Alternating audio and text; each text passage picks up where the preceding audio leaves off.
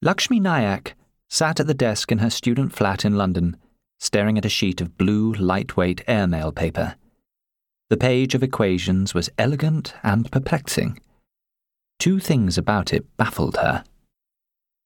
The equations and the cryptic notes and marginalia were in handwriting identical to her own. So was the address on the airmail envelope, stamped and postmarked BFPO, Kabul. She'd found it that morning in her pigeonhole down at reception. Disappointed, having been expecting a packet of tea from her mother in Kerala, she'd stuck the letter in her jacket pocket and hurried to take the tube to Imperial. Only this evening had she remembered it, and turned it over, puzzled from the beginning. Nayak had never been to Kabul. She didn't know anyone who might be among British forces posted overseas. She hadn't written the equations. The second perplexity was the final line at the foot of the page. It read, V equals xc. V was velocity, c was the speed of light, and x was a large number. A ridiculously large number from what sense she could make of the equations immediately above. But that wasn't the point. Any number greater than 1 implied a velocity faster than light. Nayak suspected a prank. It was like the proof that 1 equals 2, which had puzzled her for 5 minutes when she was 7 years old. Maybe that was what it was. A reductio ad absurdum, exposing a mistake hidden in some too easily accepted premise. But if so, why the brevity? Why not lay out every step, every assumption? If it was a prank, she had to admire its precision targeting. The thesis that she spent her days and evenings struggling to write concerned inflation, the rapid expansion of the early universe, space itself stretching out far faster than light could travel through it. The airmail page in front of her began with equations she'd used many times, textbook stuff.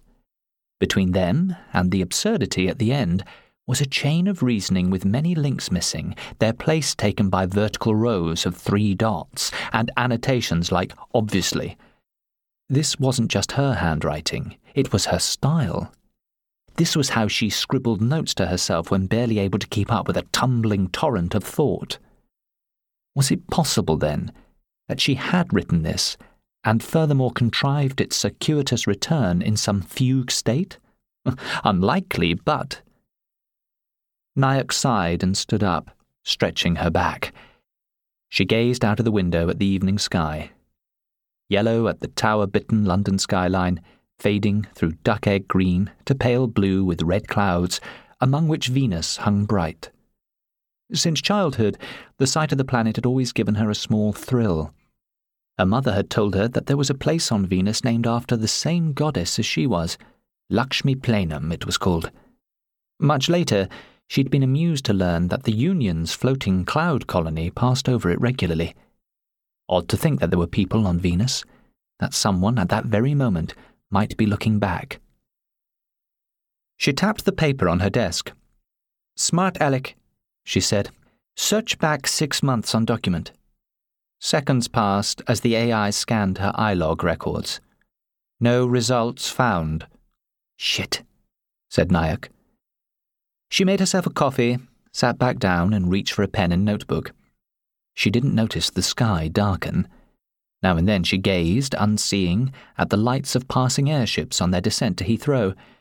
Robotically, sleepwalking, she filled hourly mugs with coffee. By the time the sky reddened again, she had filled 20 pages of the notebook and all the gaps in the proof.